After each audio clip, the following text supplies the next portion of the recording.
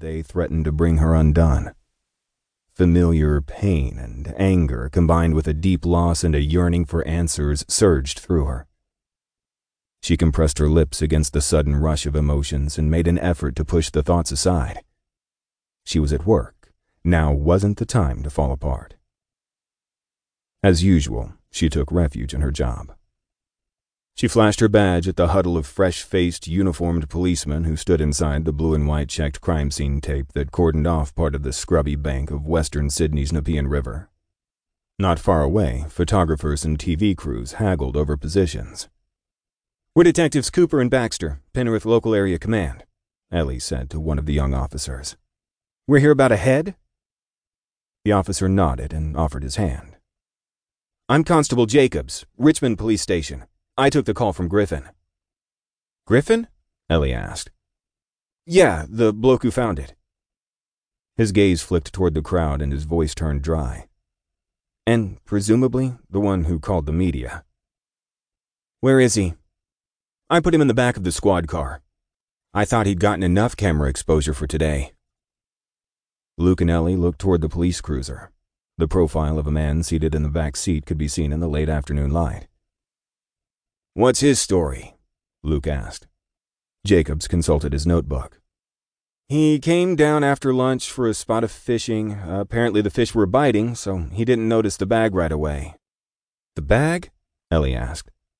"Yeah, the head's wrapped in a trash bag." He glanced at his notebook again. "Anyway, he was here about an hour when he had to take a leak, walked over there a bit."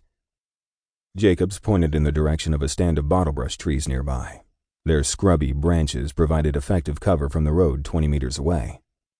"That's where he says he found it." Ellie was relieved the area had been included within the taped barrier and nodded toward the young constable. "Good work on securing the scene, Jacobs." He flushed. "Thanks, Detective." She looked at Luke. "Let's go and talk to our fisherman."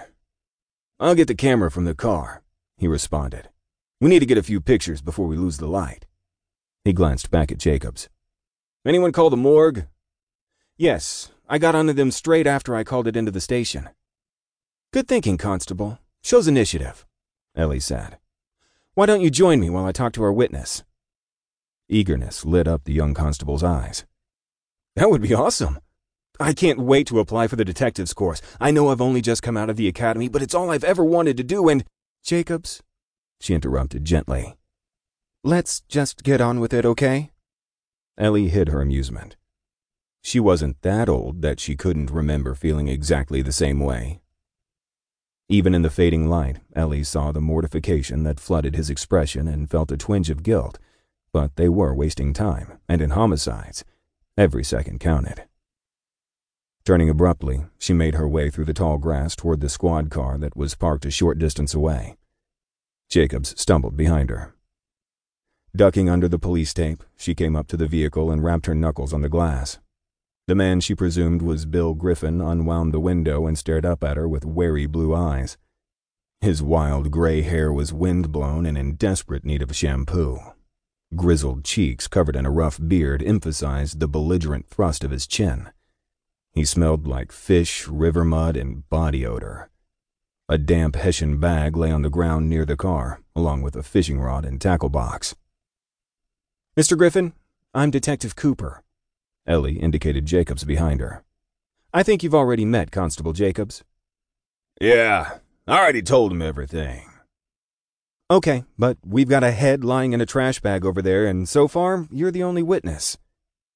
He shot a furtive glance at the Hessian bag, and suddenly his reticence made sense.